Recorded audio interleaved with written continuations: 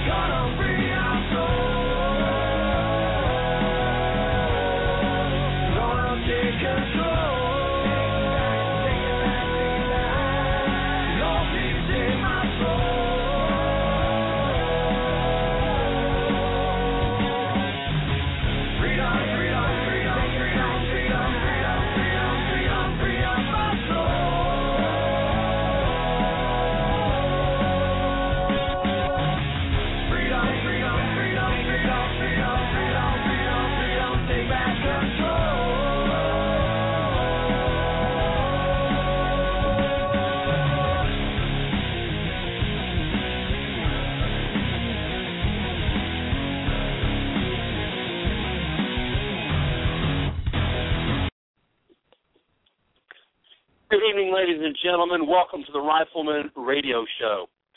The Rifleman Radio Show strives you to bring you the absolute best information possible on rifle marksmanship, rifle safety, American heritage, American history, and the sacred obligation each American has to safeguard the freedoms and liberties that living in this nation provides for us. I want to thank everyone for tuning in tonight. We're going to be talking mostly tonight about the upcoming April 19th, 1775 celebration events that are the signature event for the Appleseed Project. The Appleseed Project is a nationwide, all-volunteer, not-for-profit organization dedicated to teaching the absolute best fundamentals of rifle marksmanship program in the nation. The absolute best. For more information, you can go to appleseedinfo.org or rwva.org and jump in right there on the home page. If you want to find out where events are happening in this upcoming April 19th, then you can take a look at the top of the page there. They've got some hot links, and on the hot links, you can look at the top left of the page where it says Appleseed. If you put your cursor on the Appleseed tab, you'll get a drop-down menu. On the drop-down menu, select Schedule. When you click on the schedule, it will take you to a map of the United States. Now, the map of the United States, you can either put your cursor on the state where you wish to attend an event, or there's a hot link embedded in the text there. Well, I'm just checking it again. I see that there's not a hot link embedded in the text anymore. There's a pricing chart there now, but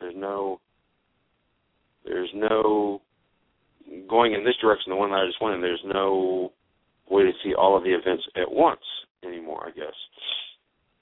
All right, but take a look at the state, and then of course, if you're in a smaller state, or if you're living near the border with another state, be sure and check the adjoining state's schedule events also, because they may have one that is right across the border from you. They may even be closer than one in your own state.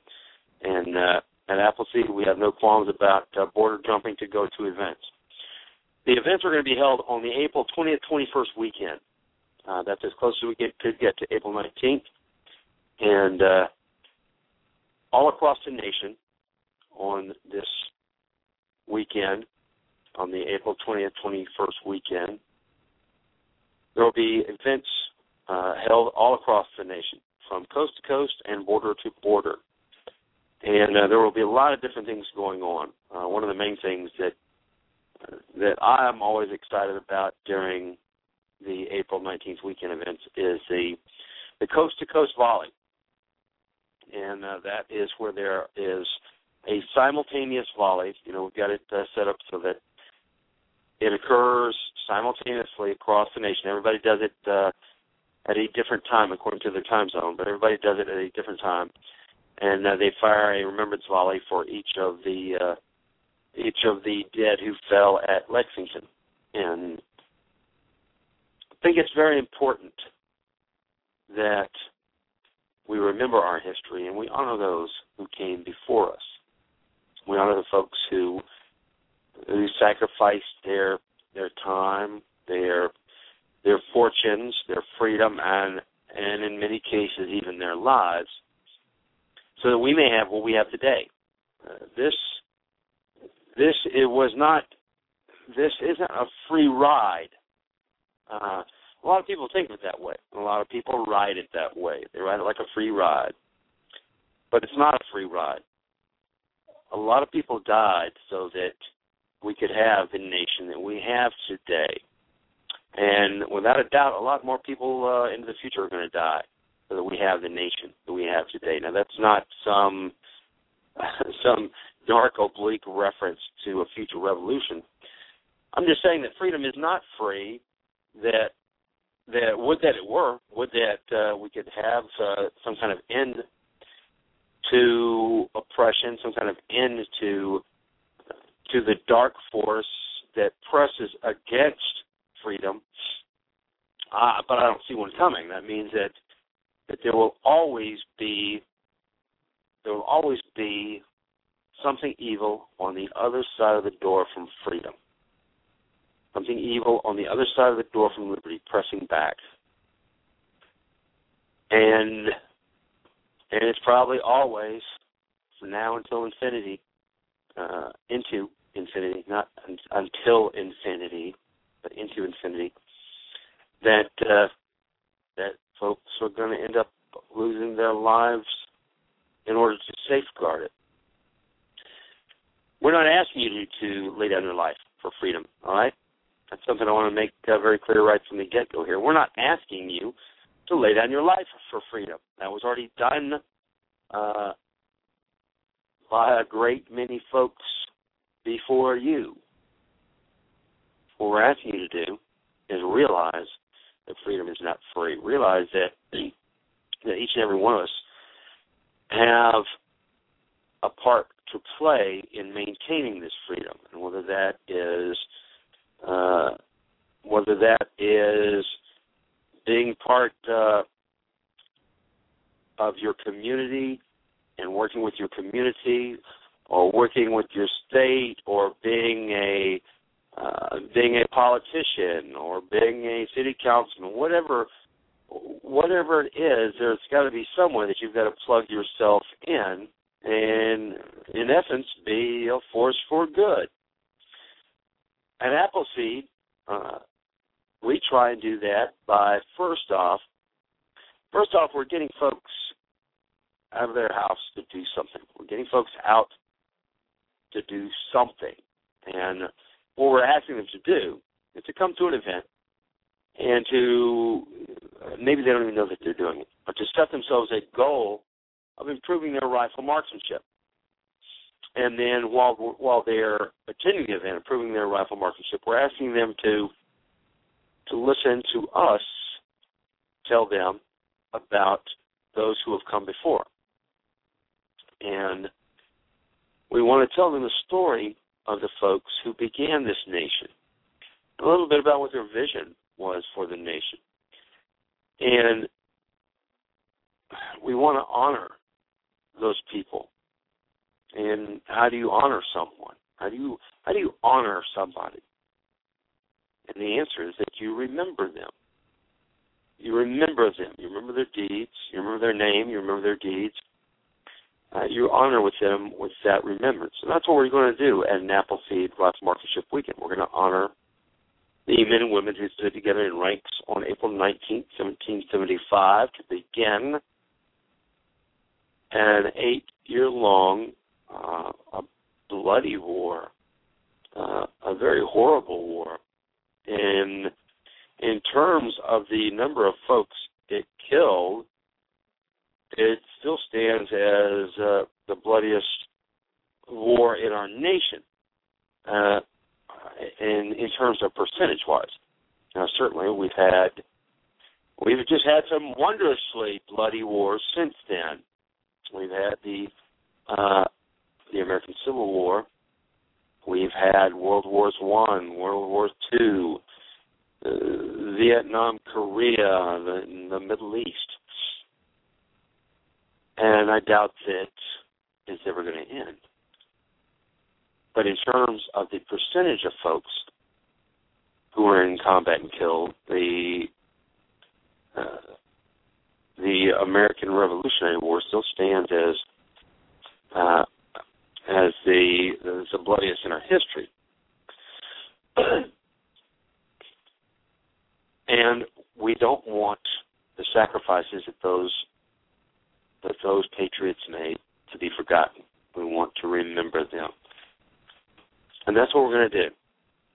All right, when you come to an Appleseed Rifle Marksmanship Weekend, we're going to remember the folks' names. We're going to tell you what they did. And we're going to tell you why they did it. and we're going to talk to you about the things that you can do to ensure that the freedoms, the liberties that they fought and sacrificed for, that those freedoms and liberties are not eroded and that they're continue to be safeguarded. If you'd like to call in to make comments, ask questions about the show, what we're going today, we welcome you doing so. The call-in number is 347-308-8790.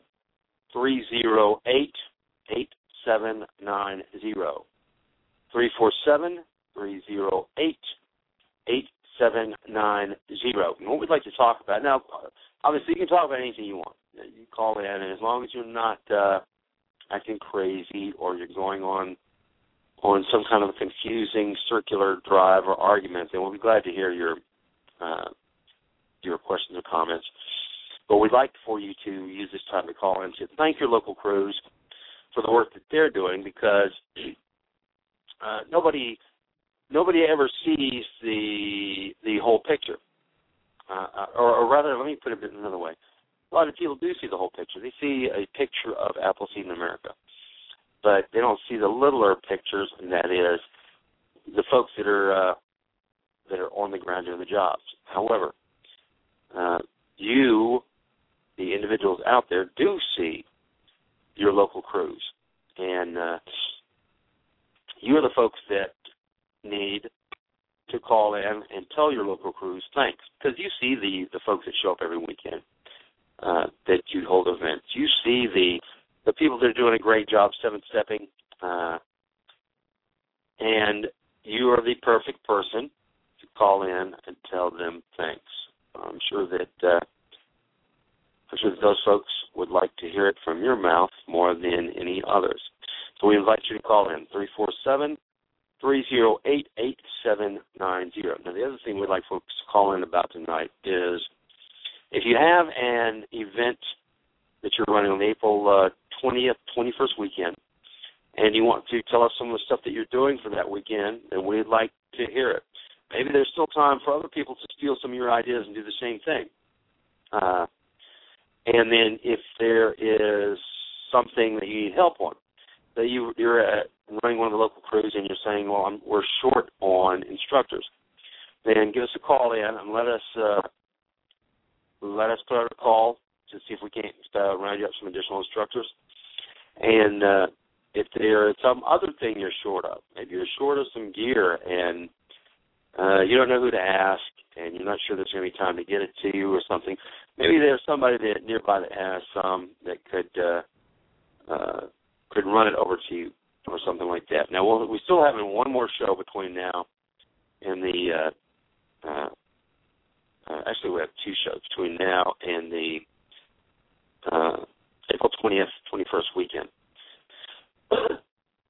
But don't wait until the last show to ask for some help or for some gear. If you know you need something, go ahead and ask for it now. We need some folks. We need some of the gear or something. Go ahead and ask for it now. Let's make sure that any requests for that get made now.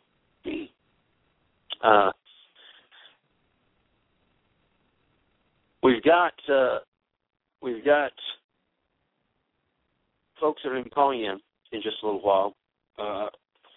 I'm hoping that we're going to be talking to you about the upcoming April 20th, 21st weekend. But before they do so, I just want to remind you guys kind of how this started out.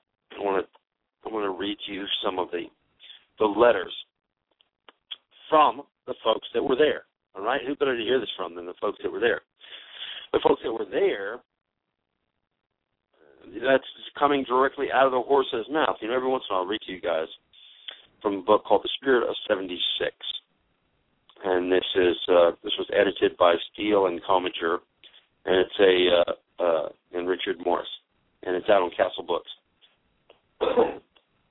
And one of the reasons I like this book so much, you can get a lot of different history books, and you can get some better history books if you're looking for some type of an overview of a battle or or other aspects of the American Revolutionary War. But if you want to hear where they got it from, then a good place is this book, because this book, almost all of the quotes and stuff, the information that's in the other books, even in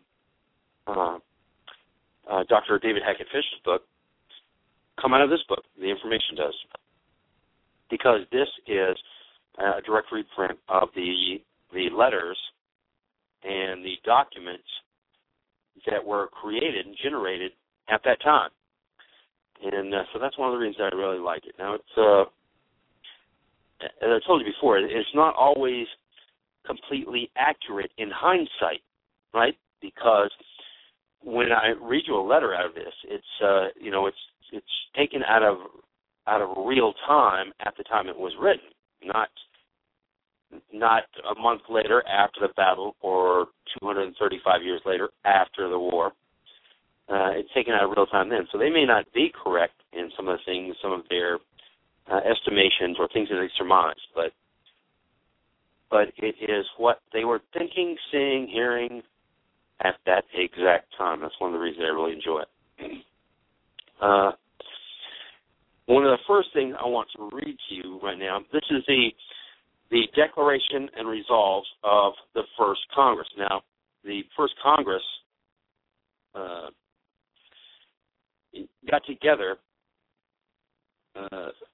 let's see here.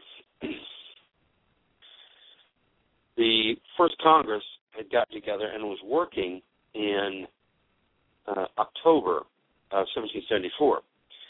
If you remember, they have we're going to go back, or I'm going to go in line back to this in just a minute, but the First Congress,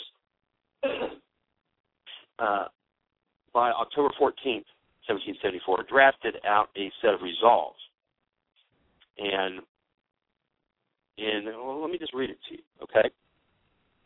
This is the Declaration and Resolves of the First Congress, drafted the week before and now presented here on October 14th, 1774. That the inhabitants of the English colonies in North America, by the immutable laws of nature, principles of the English Constitution, and the several charters or compacts, have the following rights. Resolved, that they are entitled to life, liberty, and property, and they have never ceded to any sovereign power whatever a right to dispose of either without their consent. 2, that our ancestors who first settled these colonies were, at the time of their immigration from the mother country, entitled to all rights, liberties, and immunities of free and natural-born subjects within the realm of England. 3, that by such immigration they by no means forfeited, surrendered, or lost any of those rights, but that they were, and their descendants now, are entitled to the exercise and enjoyment of all such of them as their local and other circumstances enable them to exercise and enjoy. 4, that the foundations of English liberty and of all free government is a right in the people to participate in their legislative council. And as the English colonists are not represented, and from their local and other circumstances cannot be properly be represented in the British Parliament, that they are entitled to a free and exclusive power of legislation in their several provincial legislatures, where their right of representation can alone be preserved. In all cases of taxation and internal policy, subject only to the negative of their sovereign, in such manner has been heretofore used and accustomed. But from the necessity of the case and in regard to the mutual interest of both countries, we cheerfully consent to the operation of such acts of the British Parliament as are bona fide, restrained to the regulation of our external commerce, for the purpose of securing the commercial advantages of the whole empire to the mother country, and the commercial benefits of its respective members, excluding every idea of and the commercial benefits of taxation, internal or external, for raising a revenue on the subjects in America without their consent. 5, that the respective colonies are entitled to the common laws of England, and more especially to the great and inestimable privilege of being tried by their peers of their vicinage, according to the course of that law, that they are entitled to the benefit of such of the English statutes as existed at the time of their colonization, and which they have, by experience, respectively found to be applicable to their several local and other circumstances. 7, that these His Majesty's colonies are likewise entitled to all the immunities and privileges granted and confined to them by royal charters or secured by their several codes of provincial laws. 8, that they have a right peaceably to assemble, consider of their grievances, and petition the king, and that all prosecutions, prohibitory proclamations, and commitments for the same are illegal. 9, that the keeping of a standing army in these colonies in times of peace without the consent of the legislature of that colony in which such army is kept is against law. 10, it is indispensably necessary to good government and rendered essential by the English Constitution that the constituent branches of the legislature be independent of each other, that, therefore, the exercise of legislative power in several colonies by a council appointed during pleasure by the Crown is unconstitutional, dangerous, and destructive to the freedom of American legislation. October 14, 1774. Does that sound familiar to you? Because that is found a little bit later. A lot of that is found a little bit later in 1376. Now, let me back up a little bit and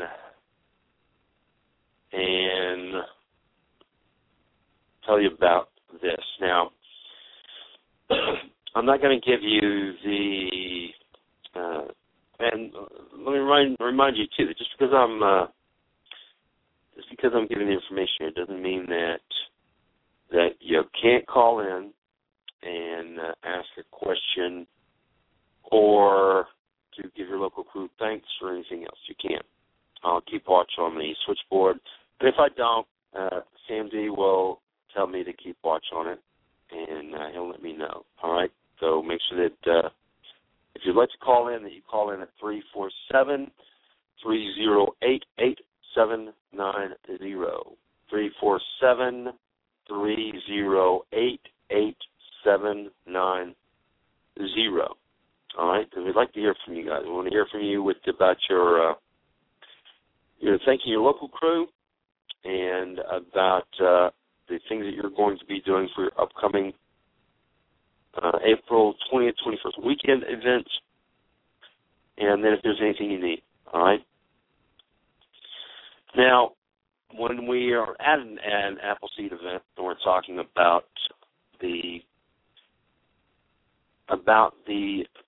start of the conflict. Now, no conflict begins spontaneously or without. It can begin spontaneously, but there is really there has to be a lot leading up to it. And when I say, if we say that a conflict begins, that it doesn't begin spontaneously, we don't mean that in a way of saying that somebody didn't jump up and yell revolution and somebody else said, hey, great idea, yeah, revolution, and then very rapid fire turn into one. That's not what I'm talking about. Sure, certainly can happen. Something can happen like that. What I'm saying is that the conditions which would allow for spontaneous statements for revolution they have to be there beforehand. All right, that means that things have to have happened to have brought this situation into place. And certainly, on the American continent, things were happening that were causing this. Now, certainly, in one sense, that was true that nobody in 1775 wanted a war, because wars are dangerous, dirty, ugly things. They're expensive. They can go sideways and go places you didn't expect them to go. There's all kinds of things that can go wrong in a war. You can lose the war. So very seldom do people want war. Yet,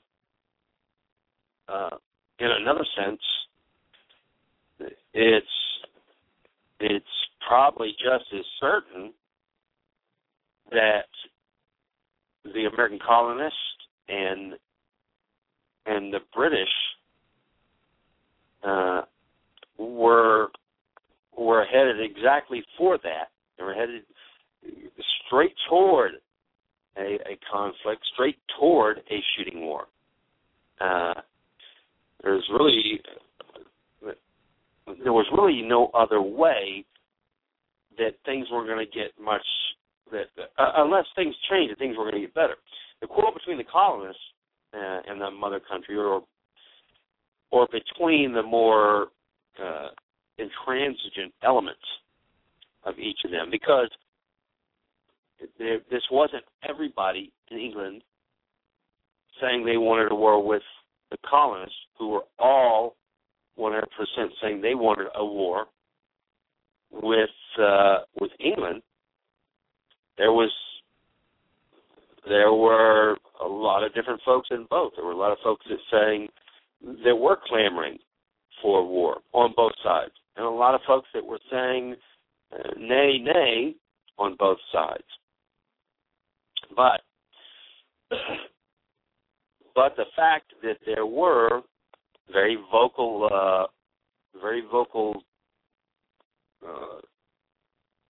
arguments on both sides of the ocean that were pressing for war made this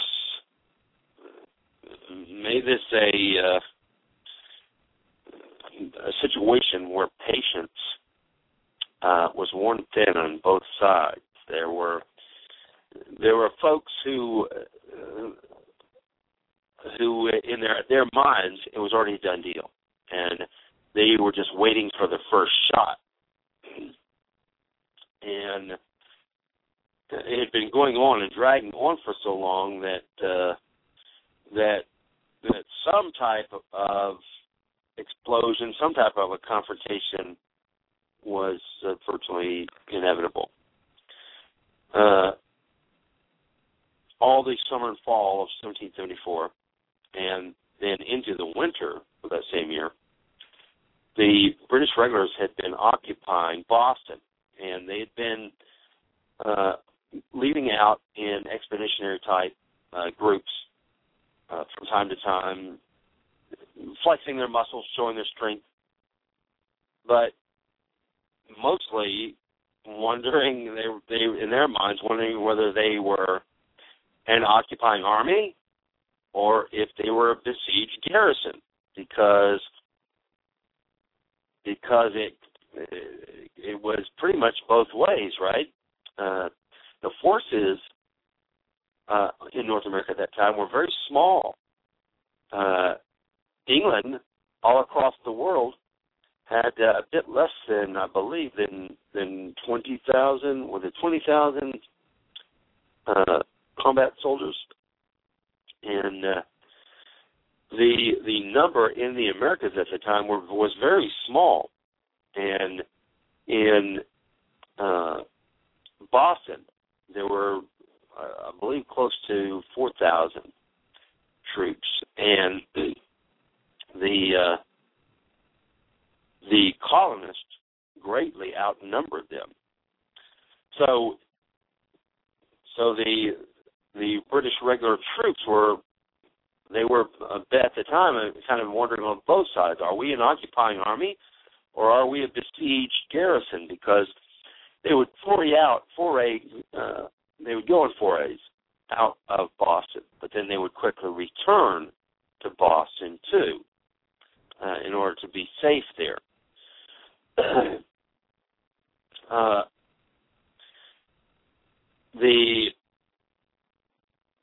During the months of 1774, the Patriots in New England were training and drilling nonstop. You know, they had called up the militias. They were training them. They were recruiting new members. They were making plans on what to do and when to do it if there was some type of confrontation with England. The different groups that were gathering and meeting in the different colonies were voicing their sympathy for the Bostonians and their contempt for the British. And they carried on a ceaseless propaganda which cast the Bostonians in the roles of martyrs and the British in the roles of the tyrants and the repressive government. Now, and this was chiefly because of the Intolerable Acts. Now, the Intolerable Acts were directed mainly against the residents of Boston, and though it did have effects all across the colony, it was mainly directed at the residents of Boston. But because the British were not clever enough to localize the conflict and say, look, we're not mad at everybody, okay? We're just mad at the folks of Boston, and here's why. Everybody else is still in good standing. Everything's going, everything's fine. We're just mad at this group right here.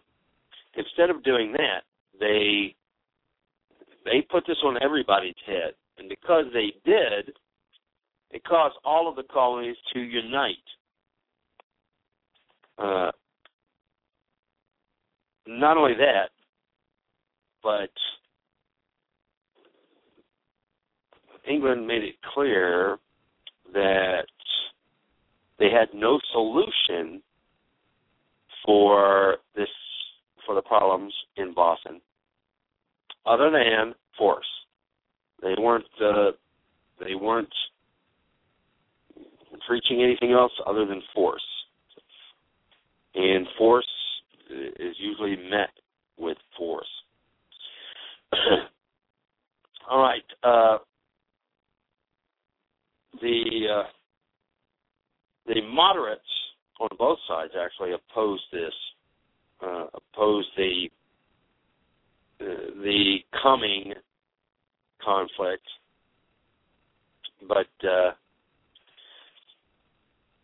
under its terms, the Continental Congress, I'm going to read this here to you, under the Continental Congress itself, an extra legal body, authorized the creation of committees of safety to enforce the non-importation and non-consumption agreements. And these were speedily set up in most of the colonies. Moderates opposed them with some success in New York and Philadelphia. Now, what this was the colonies were agreeing and saying, look, we're not going to buy anything or use anything from England. Let's see, the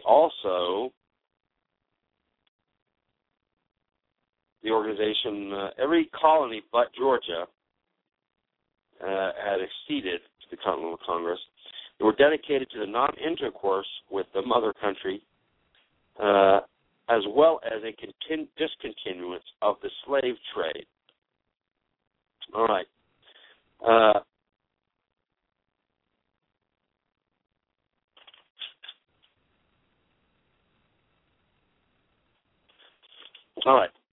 So here we have the two groups of people. We have the mother country, England, and the colonists, and neither one is pledging to move on this. Especially the intransigence of England made it very hard for anything else to move forward, because the king had written to Lord North about this. Now, as I said, there were moderates on both sides that wanted to bring things back down. But the king had written to Lord North, and this is in a letter to the Queen's House, November 18, 1774. I'm sorry that the line of conduct seems now chalked out, with the enclosed dispatches thoroughly justified. The New England governments are in a state of rebellion. Blows must decide whether they are to be subject to this country or independent. And that was a thinking among the folks who were towing the king's line. And that's it. Blows would decide. They were not going to allow any type of rebellion, whether it was actual rebellion in arms or rebellion in thought or act.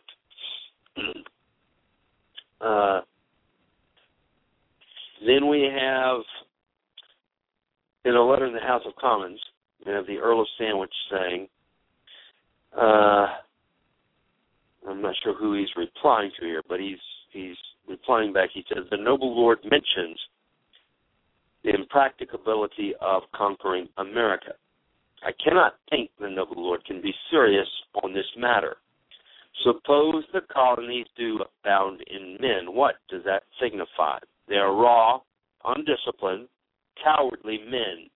I wish instead of 40 or 50,000 of these brave fellows, they would produce in the field at least 200,000. The more, the better, the easier would be the conquest. If they did not run away, they would starve themselves into compliance with our measures. Are these the men to fright us from the post of honor? Believe me, my lords, the very sound of a cannon would carry them off as fast as their feet could carry them. This is too trifling a part of the argument to detain your lordships any longer. All right.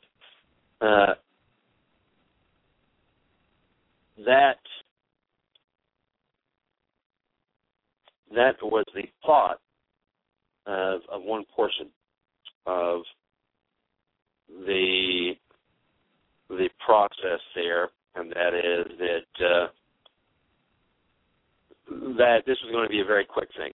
That blows would have to decide this contest. There wouldn't be any talking. There wouldn't be any compromises made. They were going to have to come to blows. This is the thoughts of the king.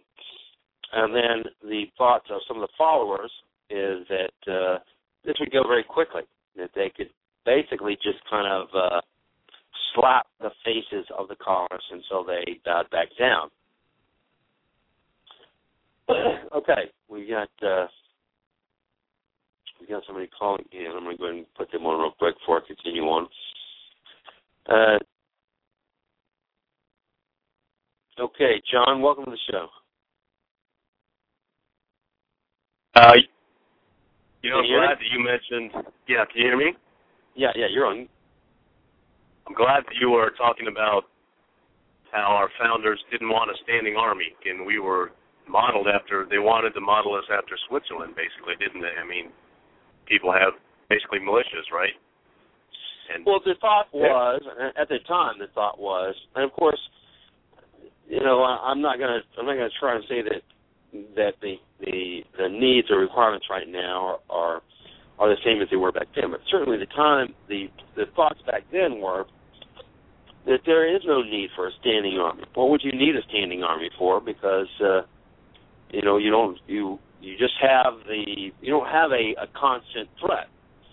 There were threats of Indians, and certainly there was a constant threat at some level from other nations that were encroaching on the colonists and on the territories, such as the French and stuff like that. But there was no need to have a standing army. You know, the folks were expected to go and work at their jobs, but at the same time to require a requirement for them to serve as a soldier in waiting, and that would be that if the need arose, then it wouldn't be, at the time, it wasn't your country needed you. It would be your community needed you. If the need arose, your community would call you to action to defend it. And that was basically the way it was going to run at that time. Precisely. But they understood that standing armies always caused problems. That was their that was the philosophy. They understood history. They knew that if you had a standing army, that it would be used against the people ultimately. That's the history. That's what happens. You know, governments always become tyrannical once they get out of their chains, basically. That's what our founders knew when they were writing the Constitution. So there's a really excellent book that I would recommend to all Appleseed Riflemen. It's Target Switzerland. I think you probably read it. I don't know if you read that, by Stephen Holbrook. Are you probably at least aware of it? No, I haven't read that yet. It's a great book, Target Switzerland, and it explains how the Swiss set up their system against the Germans and why they weren't invaded during World War II, even though they were surrounded by Italy, Germany, occupied France, you know, what have you. Well, the Swiss have a unique situation. Also, yeah. You know, with the way where their country's set, geographically was very unique, and they made it very clear to any of the forces who might invade what they would do if those countries attempted to invade. You know, Switzerland is not really easily accessible, and they're going to blow all of the tunnels, all the passes, all the bridges, and then it would just be a hard fight after that. And then, of course, the country of Switzerland was also left open in order for conduit of money and information to continue to flow, you know, very quickly through that country, through Switzerland, and then into the Allies and into the Axis powers. Right. They maintain strict neutrality, right? I think that it seems like it seems like an easy thing, but at the time that the colonists that they wanted their army to be a citizen soldier army. They wanted them to be an army when needed, and they would hold regular trainings. But the rest of the time, they didn't feel that there was a need for an army. But also, you know, at the time, they were separated from any other type of conflict by a large body of water, or by the fact that everybody had to move on foot. So, you know, even if they would have put 10,000 troops ashore in Georgia, you still would have had a couple of months to train forces in New England by the time they got there. And our situation today is a lot more perilous. So I understand what you're saying, that a standing army is like a dog on a leash, a mean dog on a leash, and whoever controls the dog is going to control who the dog bites, and Amen. And that's not always so good, because dogs throughout history are well documented on biting their owners and everybody else around them. So having a standing army is a very dangerous thing. It's a double-edged sword. But amen. But I don't know any good solutions to it other than doing the things like what Appleseed is doing, and that's making sure that all of our citizens understand the purpose behind being a citizen of this nation, that understand what their duties are and who their duties are to. Their duties are not to a person. Their duties are not to a nation. Their duties are to a constitution and to the people of this nation. So if we can continue to educate the folks of the nation, then we'll be in good shape.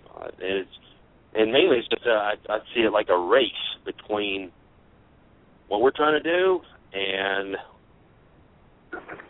what the future, they're trying to do, basically. Yeah, or what the future could be bringing to us, at light speed. Are you part of the Appleseed? Are you part of Appleseed? Are you an instructor? No, I'm a rifleman, but I'm not an instructor. No. I think that what everybody should do, and I mean this in all seriousness, and it sounds corny, but is to read the Declaration of Independence. That's what an American is, That defines an American, And Thomas Paine's Common Sense, what have you, all that's really good reading, too, and that's basically it warns us about government, and that's the greatest evil we face. So we have to keep government to an absolute minimum. It's gotten out of its cage, obviously, so...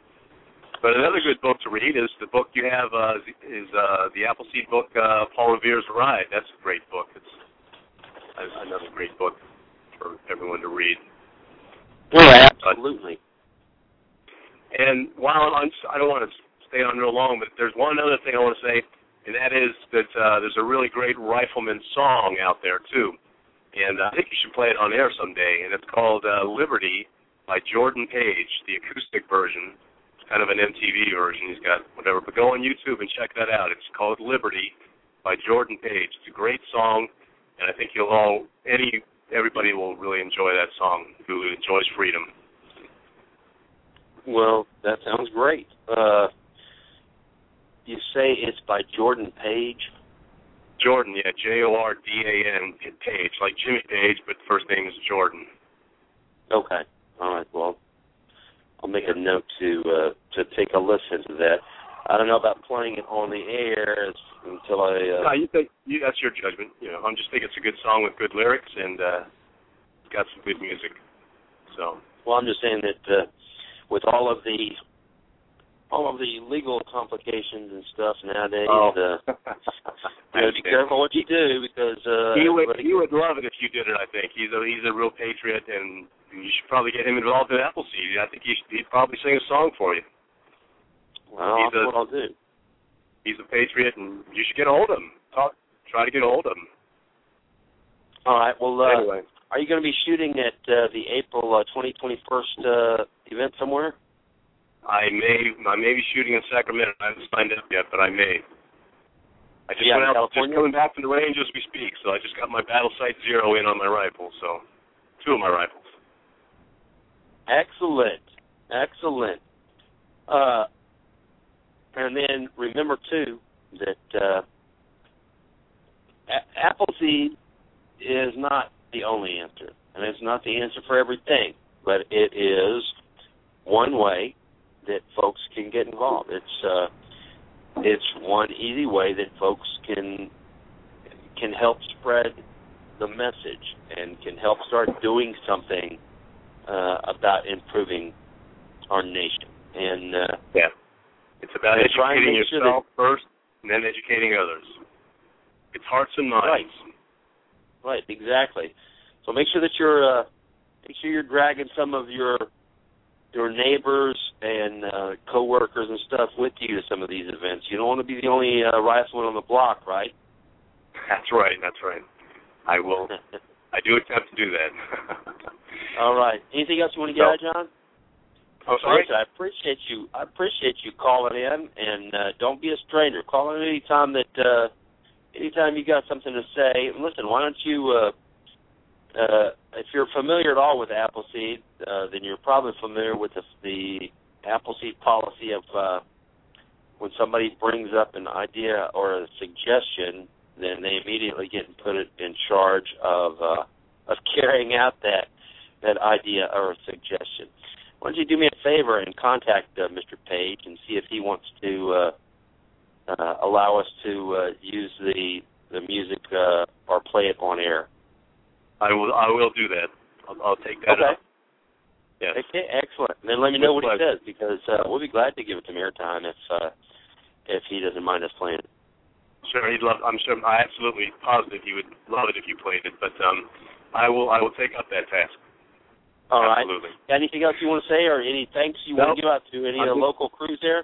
Whenever you go to an event, who's teaching? I haven't been to an Appleseed in a couple of years, but I do actively recruit people, and I think I'll go to the April 20th one in Sacramento. I think I'm planning on it. Do you remember who the shoot boss was when you went last time? You know, I think it's changed. There was a guy in training. I don't remember their names. Geesh. It was his first red hat. It was his first shoot as a red hat. And right off the top of my head, I can't remember his name. Okay. What about Bob 210? That sound familiar? No, his name wasn't Bob. It was shoots. He was a Navy vet. I remember that. No, I can't remember his name. All right. Well, John, thank you very much. And listen, is this the first time you listen to the radio show? No, I've called in before. Okay. All right. I listen to them. Well, like I said, you're welcome to call in anytime, and we look forward to hearing from you. Hope you make it to the April 21st weekend, and that you drag somebody with you, so that when you walk out your front door onto your yard and you yell out Rifleman, that somebody in one of the houses to your left or right walks out into their yard and says, "I'm right here." All right. Well, I live in San Francisco. That'll be a little tough, but I'm working on it. Okay. Take care, brother. Thanks for calling in. Take care. Goodbye. Bye-bye. Well, that's what we need. We need the folks to be that close. We need our brother and sister riflemen to be right there on the block with us, so that we can be at least within a rifleman's quarter mile of each other, right? That way you can watch their back, and they can watch yours, and you can help each other do things. Whenever you're one person trying to do something, it can get awfully hard to do when you're just one person doing it. When you have somebody else that can give you a hand, then it gets a little bit easier. So if you can grab somebody,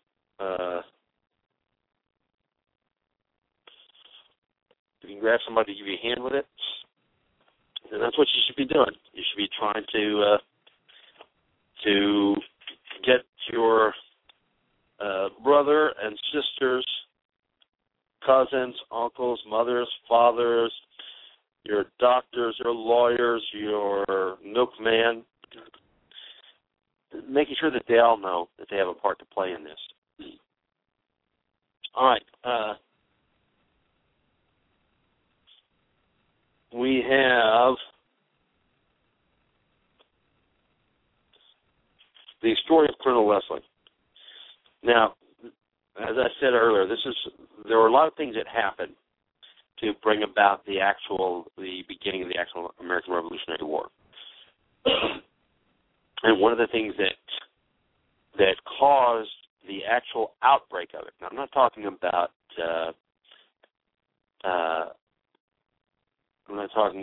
the philosophy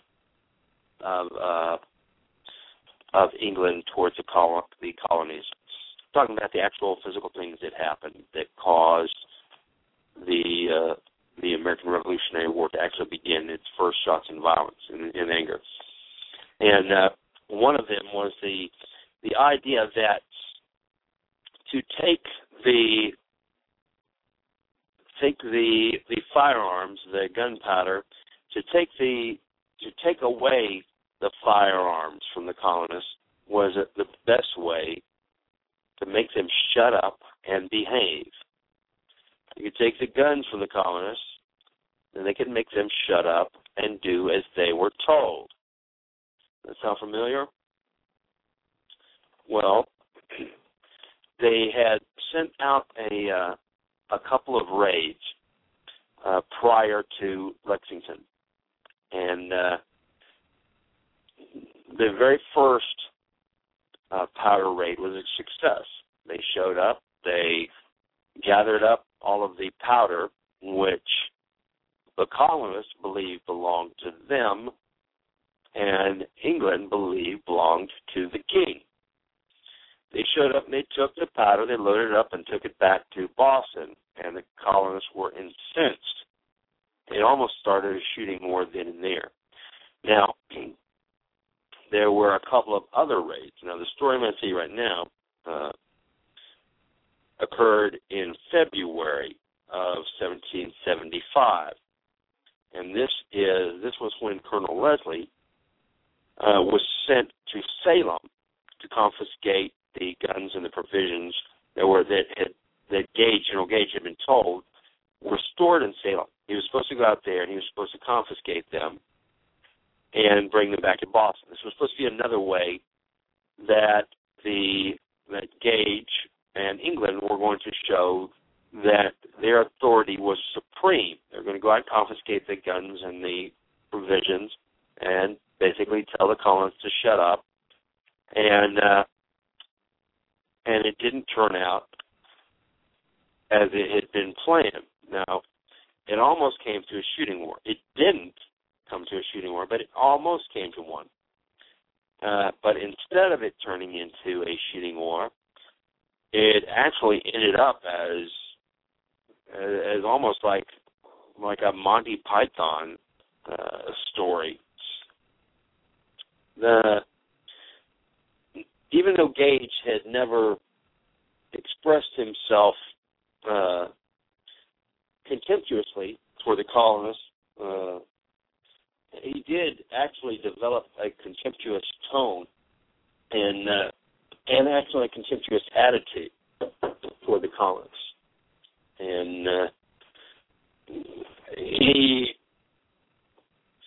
he said, when he quotes you now, there will be lions whilst we are lambs, but if we take the resolute part, they will undoubtedly prove very meek.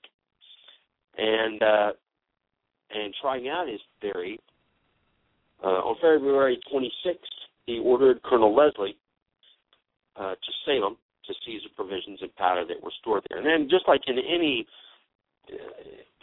village or town, there's not a whole lot of secret. There's not. Everybody knows everything that's going on, right? It's the same way in every small town. Everybody knows what's going on in everybody else's business. And in Salem, the same as it was in Concord, a lot of the folks knew that they were storing arms and provisions toward the idea that there may indeed be conflict. And this was reported back to Gage, and he asked Colonel Leslie to go to Salem and confiscate these goods. Now, on the morning of the 26th of February, Colonel Leslie loaded up 240 men and landed at Marblehead, and then after he landed there, he marched overland to Salem. And this is going to be the story I'm going to read you is about what happened, where not only was did he not confiscate the gear, but he was actually denied passage over the drawbridge by the unterrified people of Salem. Now, this is William Gavitt's account that I'm going to read to you. Like I said, this is What you're hearing now is not some historian's account of what he has read that happened. This is from the guy that was there. That's one of the reasons that I like these letters. On Sunday, 26 February 1775, my father came home from church rather sooner than usual, which attracted my notice, and said to my mother, "The regulars are coming, and they are marching as fast as they can toward the Northfields Bridge." Looking towards her with a very solemn face, he remarked, "I don't know what will be the consequence, but something very serious, and I wish you to keep the children home." I looked out of the window just at this time and saw troops passing the house. Obviously, these are the troops that were marching to Salem. My father then stepped out and stood at the foot of the yard looking into the street. While there, our minister, Mr. Bernard, came along and took my father by the arm, and they walked down towards the bridge beside the troops. My father was very intimate with Mr. Bernard, but was not a deacon of his church. Colonel David Mason had received tidings of the approach of the British troops and ran into the North Church, which was contiguous to his dwelling. During the service in the afternoon, he cried out at the top of his voice, "The regulars are coming! They're coming after the guns, and they're now near Maloon's Mills." One David Boyce, a Quaker who lived near the church, was instantly out with his team to assist in carrying the guns out of the reach of the troops, and they were conveyed to the neighborhood of what was then called Bufham's Hill, to the northwest of the road leading to Danvers. All right, so you see what's happening. The guy came in ahead of the troops that were marching there, and he said, "Hey, they're coming to get this stuff." These guys jumped up, they ran over, they started loading up the gear and hooking it up, and they took it to a completely different neighborhood. My father looked in between the platoons to see if he could recognize any of the soldiers who had been stationed at Fort William on the Neck, many of whom were known to him, but he could discover no familiar faces. Was blackguarded by the soldiers for his inquisitiveness, who asked him with oaths what he was looking after. All right, you understand what that means? They asked him with oaths, not do you solemnly swear what you're looking after, but what the bloody H are you looking at? The northern leaf of the draw was hoisted when the troops approached the bridge, which prevented them from going any further. When they got to the draw in town, and the draw is like it's not a creek, it's not a river. It's where the water from the bay or an inlet will come up into the land. It'll come up kind of like a river. There was a bridge over the draw. There was a drawbridge, which just happened to be a coincidence, and it was pulled up as they approached. So now, here's this column of troops. They want to go across the bridge to within sight of where they wanted to go to search for the guns and powder and stuff like that, but they couldn't because the townspeople had pulled up the part of the bridge they needed to cross. Their commander, Colonel Leslie, then remarked to Captain John Phelps, or within his hearing, that he should be obliged to fire upon the people on the northern side of the bridge if they did not lower the leaf. Captain Phelps told him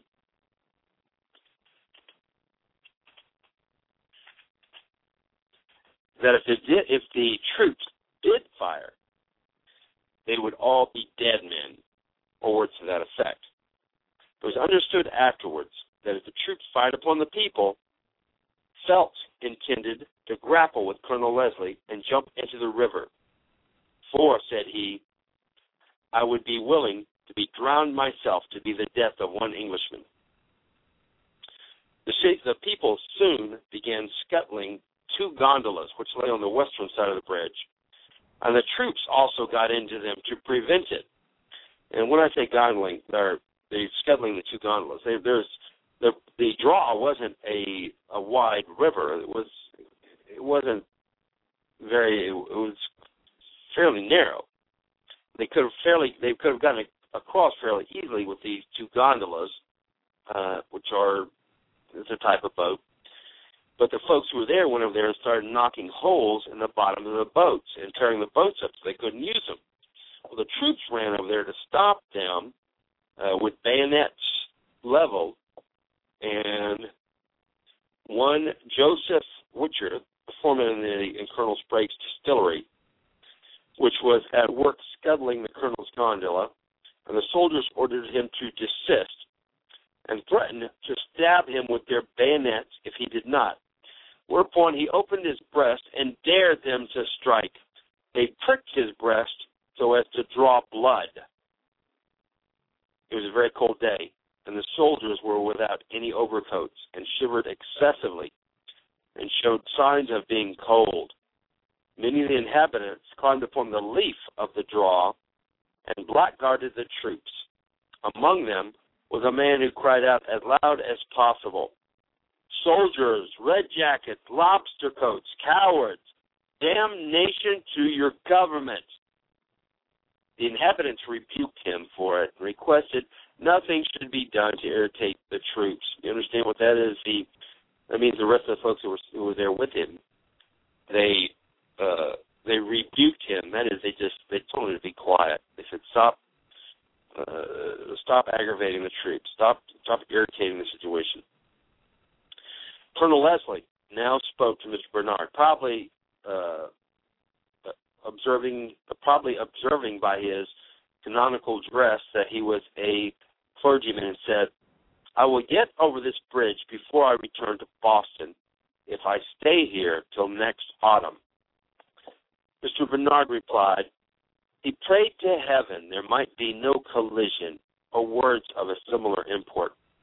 Then the colonel remarked he should burst into the stores of William West and Evan Bickford and make barracks of them for his troops until he could obtain a passage. And returning to Captain Felt, said, "By God, I will not be defeated." To which Captain Felt replied, "You must acknowledge you have already been baffled." In the course of the debate between Colonel Leslie and the inhabitants, the colonel remarked that he was upon the King's highway and would not be prevented passage over the bridge. Old Mr. James Barr, an Englishman and a man of much nerve, then replied to him, "It is not the King's highway. It is a road built by the owners of the lots on the other side, and no king, country, or town has anything to do with it." So you can understand the two differences of thought here, right? To the British soldiers and to the army officers' minds there, they felt that, and I'm sure to King George, that everything in the Americas belonged to the king. Everything there, every road, every building, every passage, everything belonged to the king. There was a highway, there was the King's highway. Now, the idea of the colonists was, no, it's not. Well, I built this road with my own two hands. It doesn't belong to you. It belongs to me and the guy across the street who built it. All right? There's two different thoughts here, and now they're going to have to figure out a way to make the two thoughts coincide. The colonel replied, "There may be two words to that," and Mr. Barr rejoined, "Egad, I think that will be the best way for you to conclude the king has nothing to do with it."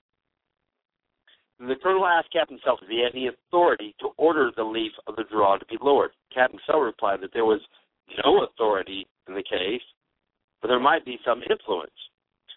Colonel Leslie then promised if they would allow him to pass over the bridge, he would march but 50 rods and return immediately, without troubling or disturbing anything. Captain Felt was first unwilling to allow the troops to pass over on any terms, but at length he consented and requested to have the leaf lowered. In this, he was joined by Mr. Barnard and Colonel Pickering, and the leaf was lowered down. The troops then passed over and marched the distance agreed upon without violating their pledge, then wheeled and marched back again and continued their march through North Street back in the direction of Marblehead. A nurse named Sarah Trent, in one of the houses near the termination of their route in Northfields, placed herself at the open window and called out to them, Go home and tell your master he's sent you on a fool's errand, and he's broken the peace of our Sabbath. What? She said. Do you think we were born in the woods to be frightened by owls? One of the soldiers pointed his musket at her, and she exclaimed, Fire, if you have the courage, but I doubt it. So there you see. Like I said, it's almost like a Monty Python episode. They marched up to the bridge and said, we demand you let us pass. And the inhabitants of Salem said, no, we're not going to do it. And obviously, if you're standing there with 240 armed men, you could force the situation. What the letter of this guy doesn't tell you, though, is that, and because he didn't know any of the rest of this, is that there were thousands of men under arms marching as fast as they could to reinforce the inhabitants of Salem. So they heard this was going on. So they were rapidly on the way to help their fellow colonists, and they were arriving every couple of minutes. Another group would arrive. So pretty soon, what Colonel Leslie was facing wasn't just the unarmed inhabitants of the town of Salem. There were more and more armed men arriving every minute. And you could see this. So it was turning in. It was turning from a rapid dash into town, grabbing the guns and powder from the colonists and dashing back and taking them back to Boston, to a situation that could very quickly have gotten much more serious and gotten out of control. Now, most of the Army was under orders from Gage not to do something that would cause a war. They were obviously forbidden to fire on the colonists, except in cases of self-defense or in some dire situation. They were not to molest the townspeople or destroy any property. Gage was pretty much a letter-of-the-law man, and that was not the way you did things. And it certainly wouldn't be the way you would have done things back in England. And that is one of the things that caused this situation in Salem to seem like a parody, because they were under orders not to do any shooting or forcing or breaking of stuff. But that was the only way that they were going to get the colonists to do anything. So it kind of worked out. It worked out well for both. But as I mentioned many times on the program here, the whole thing with the powder alarms did not work as it was intended to by General Gage. It was intended to reinforce the dominance of England over the colonists. It was intended to put fear into the colonists. It was intended to take away their ability to resist by removing from them the very thing needed to fire their weapons, which is powder. They could have all the guns they wanted. If somebody else held the powder, then the guns were basically useless. If there was nothing to fire from it, then you just got a bunch of guys with clubs, and they could have cut those from the forest anyway, so there. But that's not what happened. Instead, what it turned out to be was a string of large-scale training operations for the colonists. And it worked out exactly in the way that was worse for General Gage, because what it did was it trained the colonists to respond in a very rapid fashion to any threats against them.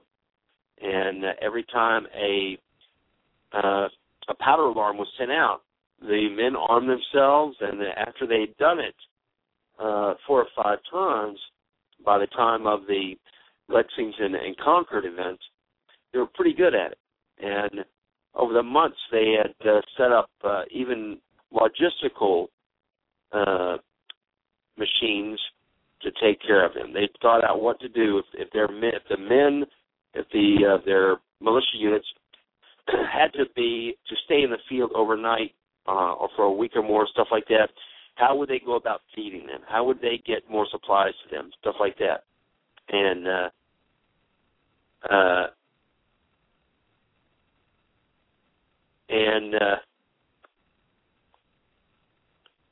it actually trained them. All right. I told you guys earlier that we were going to have Daniel Plunkett, Law Dog, give us a call and talk to us tonight about the upcoming April 1975 events that are going to be held on the weekend of April 20th and 21st. And he has, in fact, shown up. So, Daniel, welcome to the show. Scout, thank you so much. I was listening in, and as usual, a great job in riveting stories. I always appreciate what you have to say. Well, thank you, sir. Well, listen, you are ramrodding the upcoming events, and Daniel has a great deal of info that he has a great deal. He's a very efficient worker. He may have already fixed everything, but he's got a lot of information he needs to put out to you guys tonight, and we're going to have him back, if we can, every Thursday to give us more of a rundown for the next 2 Thursdays until we get to the weekend. But Daniel, give us a rundown on the things that you have planned, the things that you need from us, and things like that.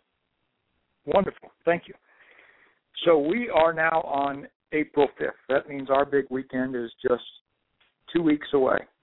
And we're already into what we're calling Patriots Month. This commemoration of Lexington and Concord and the decision that those brave men and the brave women who supported them made in 1775 can't be contained to simply a Patriots Day.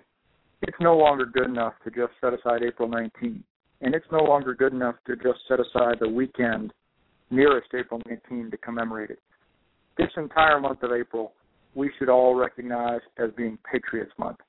And RWVA will have 142 Appleseed shooting events across the country this Patriots Month. 102 of those will take place on Patriots Weekend, April 20th and 21st, just 2 weeks away. We'll have 102 events. Virtually every state across the country, north to south, east to west. If you want to go out and commemorate Isaac Davis and Mr. Harrington and Jonas, all of those brave men, you've got an opportunity to do that. And beyond the shooting events, Scout, we're really excited that this year we have an incredible emphasis on Liberty Seeds. You may have heard them called library seeds in the past, and I think some people mistook that for, events that we did without the shooting and only in libraries. And Liberty Seeds are so much more than that. We can host Liberty Seeds at bridge clubs, PTA meetings, scout troops, churches, political meetings.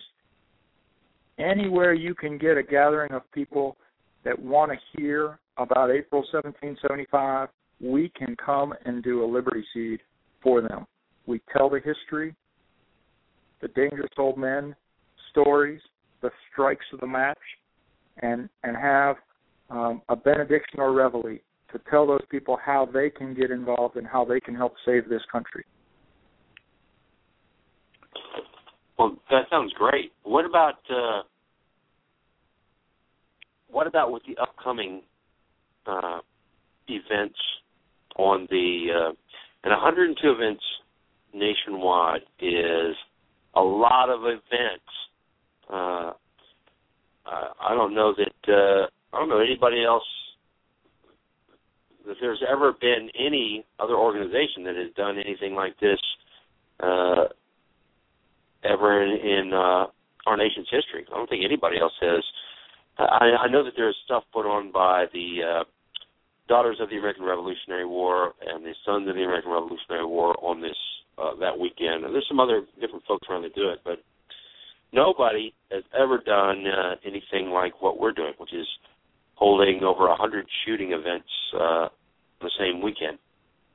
And you know what's really exciting about that, Scout, is that at those shoots, we'll have the memorial volley that honors some of those men who were killed in action on April 19th.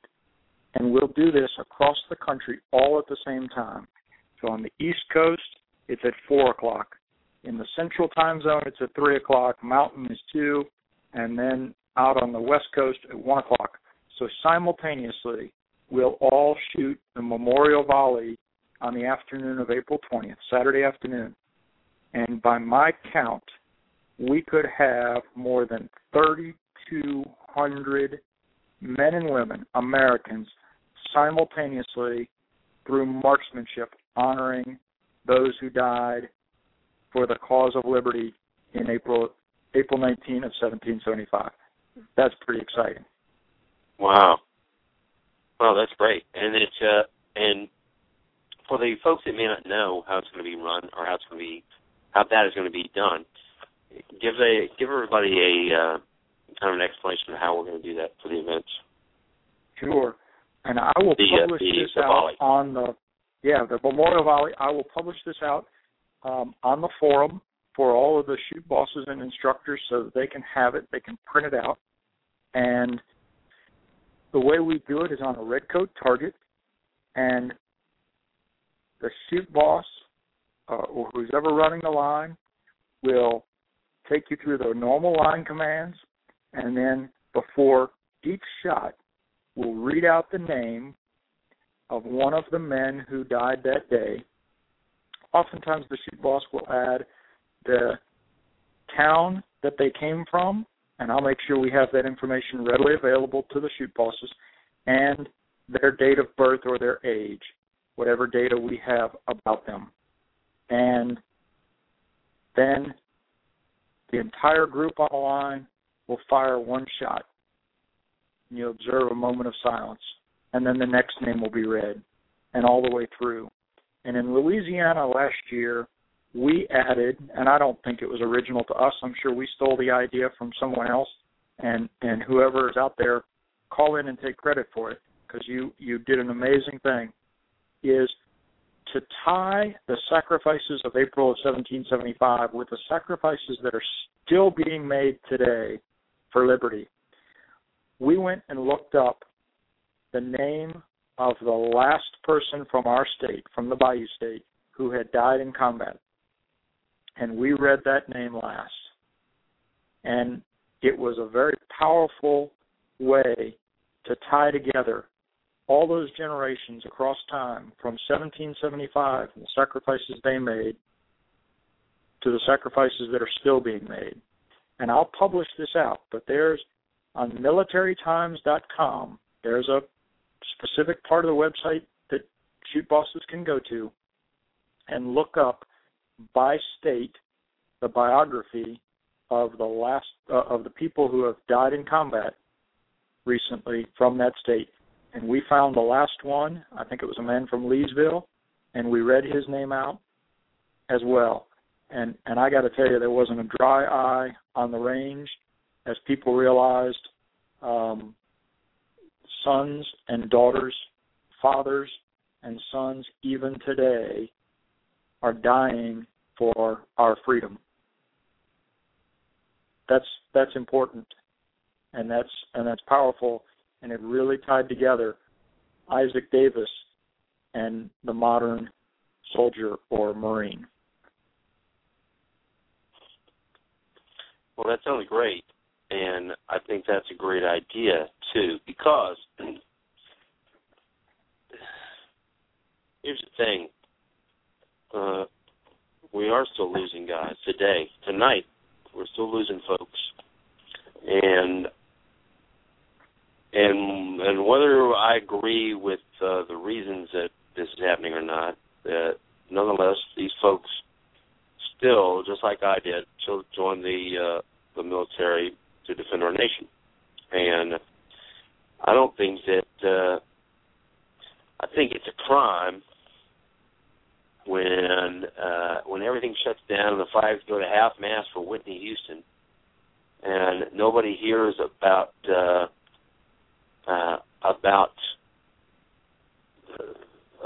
the folks that we're losing overseas. Nobody hears the names of the men and women who are awarded the Congressional Medal of Honor by the military. I think it's a sin, actually, and I don't think it's any different for us to remember and honor those guys from our current time than it is to remember and honor the folks from April 19th, 1775. I think it's a great idea. You know, Scott, the parallels to me are very obvious and striking. I Have Not a Man Who's Afraid to Go certainly described those brave men at the North Bridge. But, you know, we haven't had the draft since you and I were kids, which means that everybody who serves in uniform today was not afraid to go. Just like the men at the North Bridge, they stepped forward. I'll tell you, yeah. Well, here's the thing, I'll tell you, is that they may be afraid to go, but they're going anyway. And I don't mean they're going because people are making them go. I mean they're going. They're plenty of folks are afraid to go, but that's not the definition of courage. Isn't being unafraid in the face of danger. It's being afraid and doing it anyway. Well, then you put a finer point on it for sure, because I can't imagine the fear that must be in any rational person going into combat, and yet they go anyway, or particularly they go anyway. Shows to me that incredible bravery, and they do it not because they're forced to go, but and they certainly don't do it for the pay or the prestige, because this country, unfortunately, for so many in this country, long ago lost their respect for the for the service members and for our armed forces. Right. But instead, that's they nothing go new anyway. Because, that's nothing new, because if you read about the guys who fought in the American Revolutionary War, they just helped secure the independence of this nation to build a brand new country. And yet, at the end of the war, they still had been paid. Many of them hadn't been paid for 8 years. And at the end of the war, a great many of them couldn't make it back home because they didn't have any money. So what they'd have to do is, after they're mustered from their units, they had to find somewhere to work. Some of them had to work for a year, 2 years, 3 years in order to get enough money just to get back home. And traditionally, this nation has been rough on its service members, which seems strange, but it's true. And yet they continue to defend the nation. Yeah, well, that's amazing. I'm not old enough to remember personally the stories of the disrespect that was shown to service members returning from Vietnam, but I certainly heard about it, as a kid, and even as a child, I knew to be disgusted at those stories. And I do see a change, and I think I wrote about this in either on the forum or in one of the instructor bulletins recently. I see a change, Scout. I really do. I have the opportunity to travel the country a bit, and I can't tell you how many times I've seen spontaneous displays of applause in an airport when service members come off an airplane, or to see in Dallas the group that is there every single time a soldier disembarks. I've seen personally people who give up their seats in first class to somebody in uniform so that they can ride more comfortably or have an experience that they might not otherwise get to have. Is it universal? Right. No, certainly it isn't.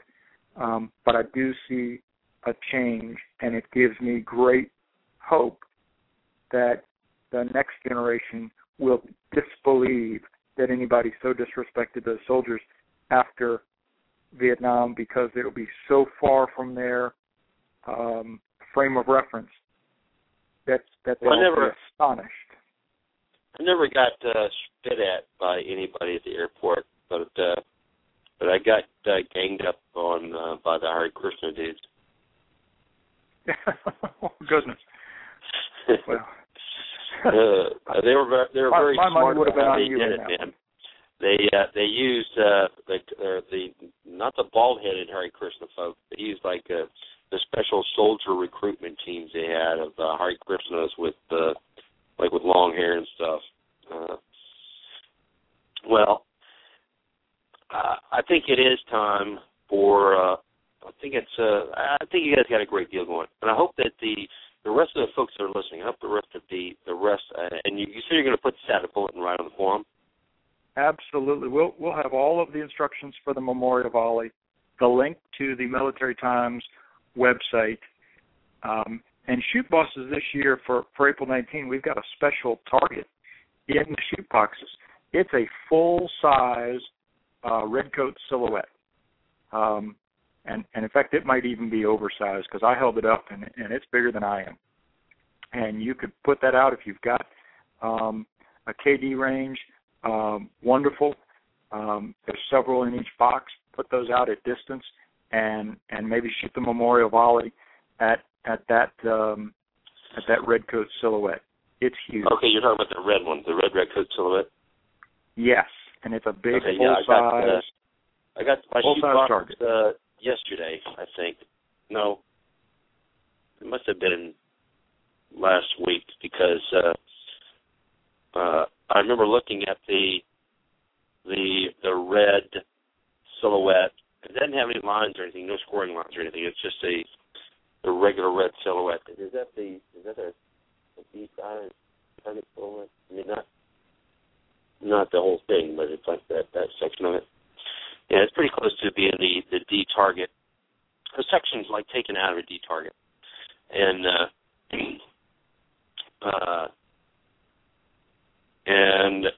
that would be a good idea to have that target posted up there and have everybody firing a volley into that. Yeah, I think that will add something special to the volley. And I mentioned 3,200 people potentially shooting this volley all together on that day. And to make that happen, we need to do a couple things. And I need Appleseed Nation to step up and to do this. Number one, that assumes that our lines are full. That's how many we could accommodate, is a little over 3,200. So if you're a shoot boss or an instructor or a blue hat doing promotions, and your line isn't full yet, there's still time. With the ammunition shortage, we are certainly seeing that a lot of our sign-ups are coming in the last couple of weeks because people are waiting to see whether or not they can find a box of 22 ammo before they commit to signing up. So as people are finding it, there's still time to turn them on to coming out that weekend or any time this month and signing up so that we can get as close to or even over that 3,200 mark. The other thing that I need is somewhere about 7 or 8 more shoot bosses. And the reason that I don't have the exact number is they tell me that there's a range in Minnesota that still has 5 feet of snow on it, and they just don't think it'll be cleared in time for the shoot. So I don't need a shoot boss to work in the snowdrifts, but I do need them in other places. And if you don't mind, I'd like to go through that list. And if you're a green hat out there who hasn't signed up yet, you're on the fence, you're not sure you can get a yard pass for that weekend, go and get your spouse and put them on the phone, and I'll convince them that we need you that weekend. So I need 2 in Arkansas, Bald Knob, Arkansas, and Centerton, Arkansas. I need 1 in Colorado at Brighton, Colorado, where we've already got 13 shooters pre-registered. In Maine, up in Columbia, we've already got 6 pre-registered, and I don't have a shoot boss yet. In Texas, in Fredericksburg, 8 shooters are looking for a shoot boss. In Pittsburgh, Kansas, we've got some preregs, and we need a shoot boss. Shenandoah, Iowa, and Waco, Georgia has 15 shooters and no shoot boss yet. I don't want to be the one to tell those 15 Americans who need to hear about liberty, who are ready to be woken up. I don't want to be the one to tell them, go back to sleep. I don't have instructors to teach you. So if you've got the capability to step up and be a shoot boss that weekend, please go on the forum, send me a PM, go on the state coordinator board, the shoot boss board, and get signed up. And for state coordinators, if we need somebody to do this on a waiver, call me or PM me, and let's look at how we can get this accomplished. We've got to make certain we got people lined up, they're ready to go, Scout, and I don't want to be the one to turn them away.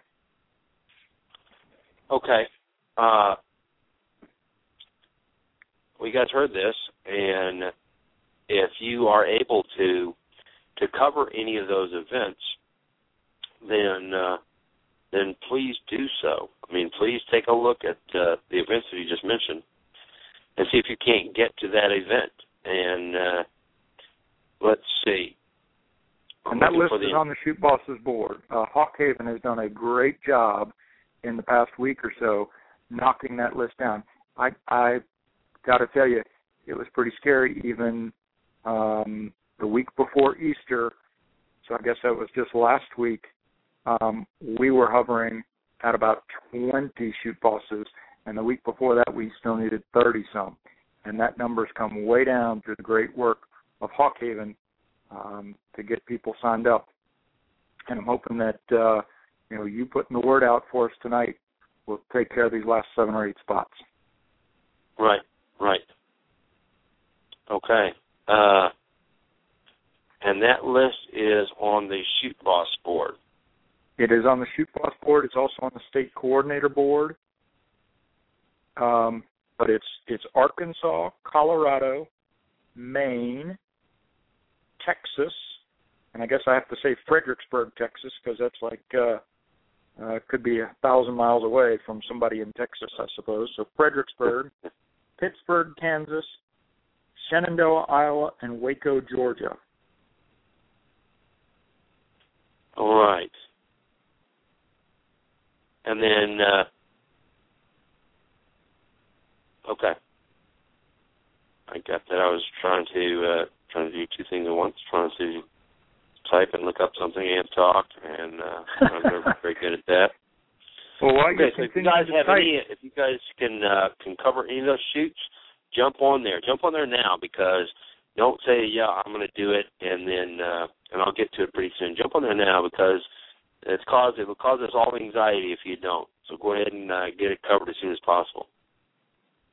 And, in addition to shoot bosses, we really need hats of all colors, because there are some events that are a little thin, that don't have much staffing. And I thought T-Dog was going to join us here and put out a call for more blue hats. He's even at 10 years old, is our most senior blue hat in the state of Louisiana, and he wanted to make an appeal for more blue hats to sign up, because he's probably down baking cookies with his sisters, but I'll see if I can roust him up here.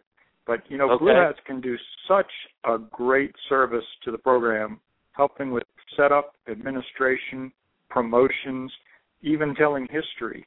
When I have a blue hat at an event, I just breathe a sigh of relief that I know that the weekend as a shoot boss is going to go so much easier, because they can do a lot of things that just take so much pressure off of a shoot boss.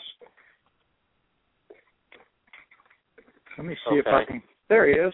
Hey, T-Dog, Scout's looking for you. He's coming in. All right, I'm going to put him on. All right. Hi. Well, hello, my brother. How are you doing this evening? Great. How are you? I'm doing good. What are you up to? I heard that you might have been making some special cookies. Cookies? I told her maybe you were going to baking cookies with sisters. No, I've been reading. Oh, you've been reading. Okay. Yeah, I don't know what they're doing right now. I thought you might have been making some cookies, and I was going to ask you to save me some because I like cookies. Yeah, I think my sisters are making them for tea, and they don't want anyone to eat them. So. All right. Well, tell me how it's going there in Louisiana, and how it's going with you being with your dad's assistant as far as lining up the April 19th event. Well, it's going well in Louisiana. We're getting more and more people coming to shoots, and new people, not just old people that have been to more. And I'm not really sure about the April 19th shoots. I haven't been helping at those too much. I've more been going to Appleseeds a lot around Louisiana, mostly in Biloxi. Yeah, Biloxi and we consider Mississippi part of Louisiana. We kind of adopted it. Right. So, right. I know that you guys have been working across the border there. Yeah. Well, listen, I'm going to bring another person onto the phone lines with us. Okay. Okay. All right. I've got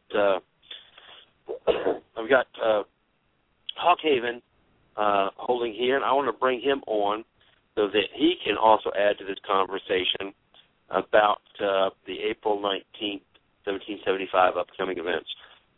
Hawkhaven, welcome to the show. Hey, thanks, Scott. Great to be on again. Well, thank you, sir. Well, have you been listening? And we've got Law Dog and T-Dog, right? That's right. That's what it sounds like.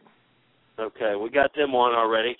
And Hawkhaven, give us or let us know what we can do to help out with the upcoming events, with the upcoming weekend of April 20th, 21st events. Yeah, we're down to 9 shoots needing shoot bosses. Waco's covered and Brighton, Colorado's covered, so they're dwindling quick. So if you need to grab a shoot, now's the time to do it. I just updated them about an hour ago on the shoot boss board, so they're getting slim, but there's still some shoots out there. There's about 50 shooters need a shoot boss, so now's the time to sign up. I'm trying to log into the blog talk, but it won't let me in tonight, so I can't get in the post here. But so I thought I'd call in. Okay, Hawkhaven, this is Law Dog. Thank you for that update on Brighton and Waco. When I had checked this afternoon, they were still needed, and I was telling Scott I didn't want to be the one to turn those shooters away. Yeah, 'cause there's some good-sized shoots there that we were going to take care of. I know Nitro 45 is taking care of Brighton, and Waco is Morpheus, I think. Good. That's all. So okay, they're getting now, whittled down. I see that. Let's see, the old guy. The old guy is in Maine. He just came on. He just said he could do Columbia in a pinch if needed. Mm-hmm. So, I feel pinched, Scout. Let's sign him up. Okay, all right. The old guy, if you're listening, you just heard that, and he said he can bring his wife to give him a hand with the first strike, and I guess you just heard it from them. They said they're feeling the pinch. So if you want to, you can go ahead and dash on over and get signed up for the Columbia shoot, and then that one will be done. And I know that the Fredericksburg one is covered, so I don't know why that's open. Maybe they just didn't go. Maybe they just didn't put it in. Who's covering? Maybe they just didn't sign up. Down. Right. Who's covering Fredericksburg? That should be. Hold on, I'll think of the name. Okay. Draggett. Draggett? Okay. Right.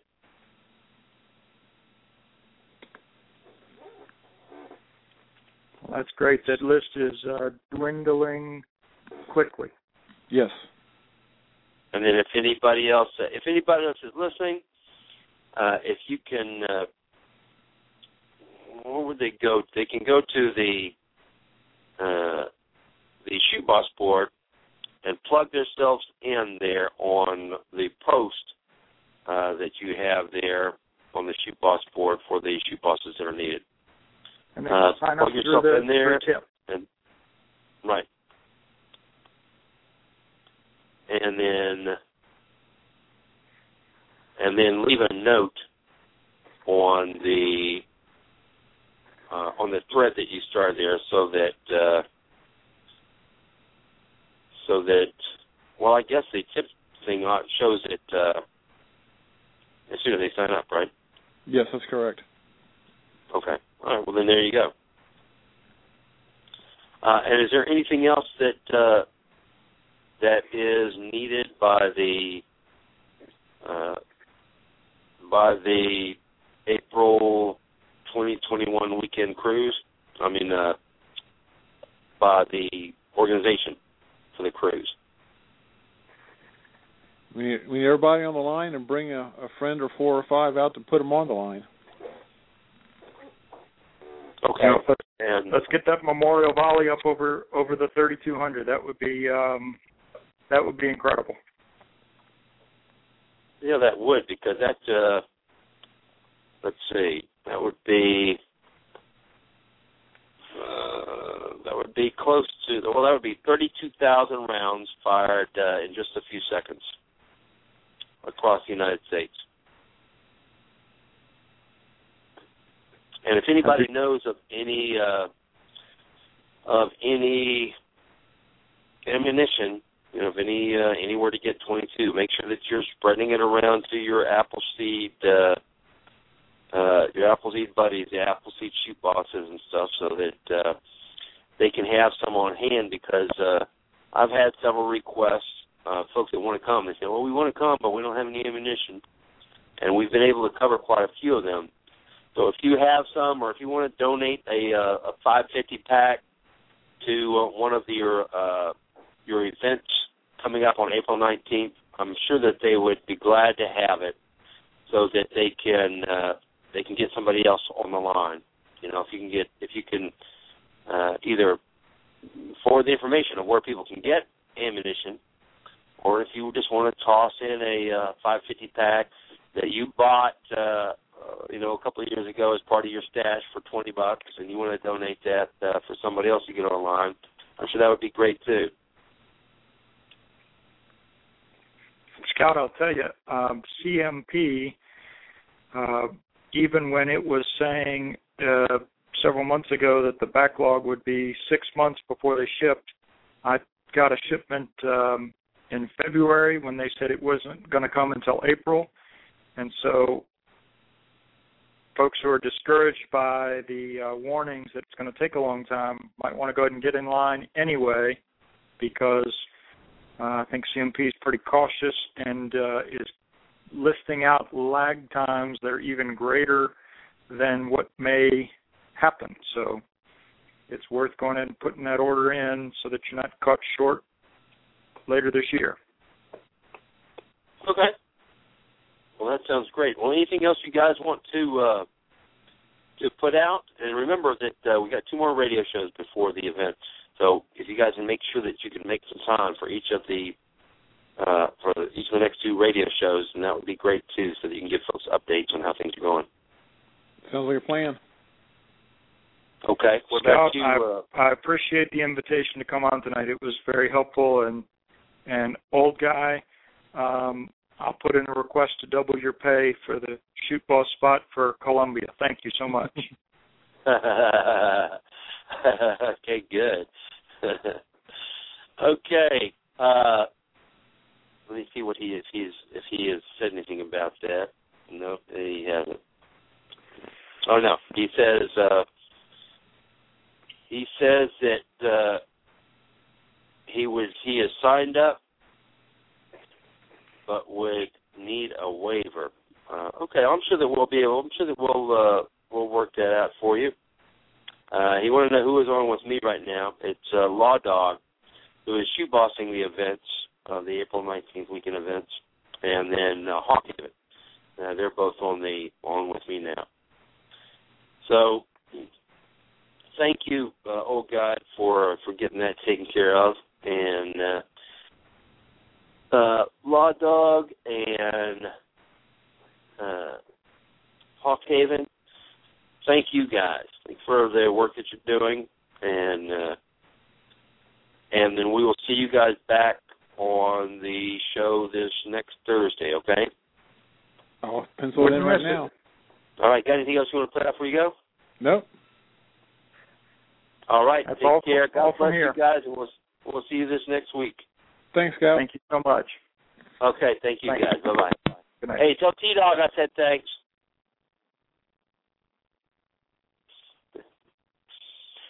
Okay. Well, you guys heard it. The main thing that they need is for the last couple of shoots to be covered, and then that will help ease the anxiety of everyone. Make sure that we've got all of these shoots covered, because the last thing we want to do is have folks signed up for an event and have them ready to go to an event and not have anyone to instruct them. And it's just something we don't do. Okay, so make sure that you're taking a look at the instructor schedule and you're signing up and plugging yourself anywhere you need. If you can't shoot boss an event, then you can certainly attend one. If you can't attend one, you can certainly put the word about it. All right?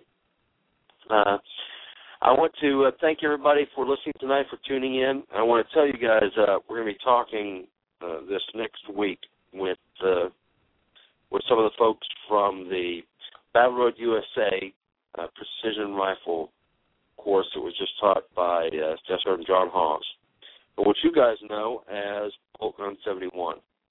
So I'd like for you guys to tune in next week, and listen. Everybody's on the road going home from it right now. We would have had them on tonight. Remember to check your schedules, get plugged in where you can, and we will be seeing you guys this next week, 7 p.m. Central.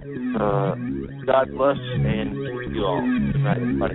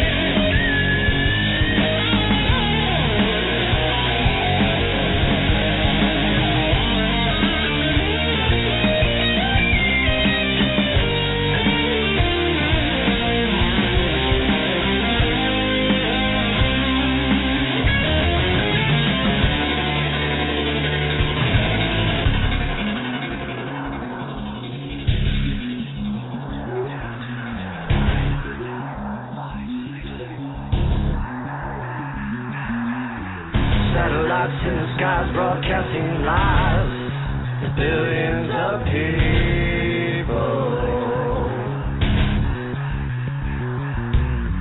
Cameras on the streets tracking who we meet. You call this liberty.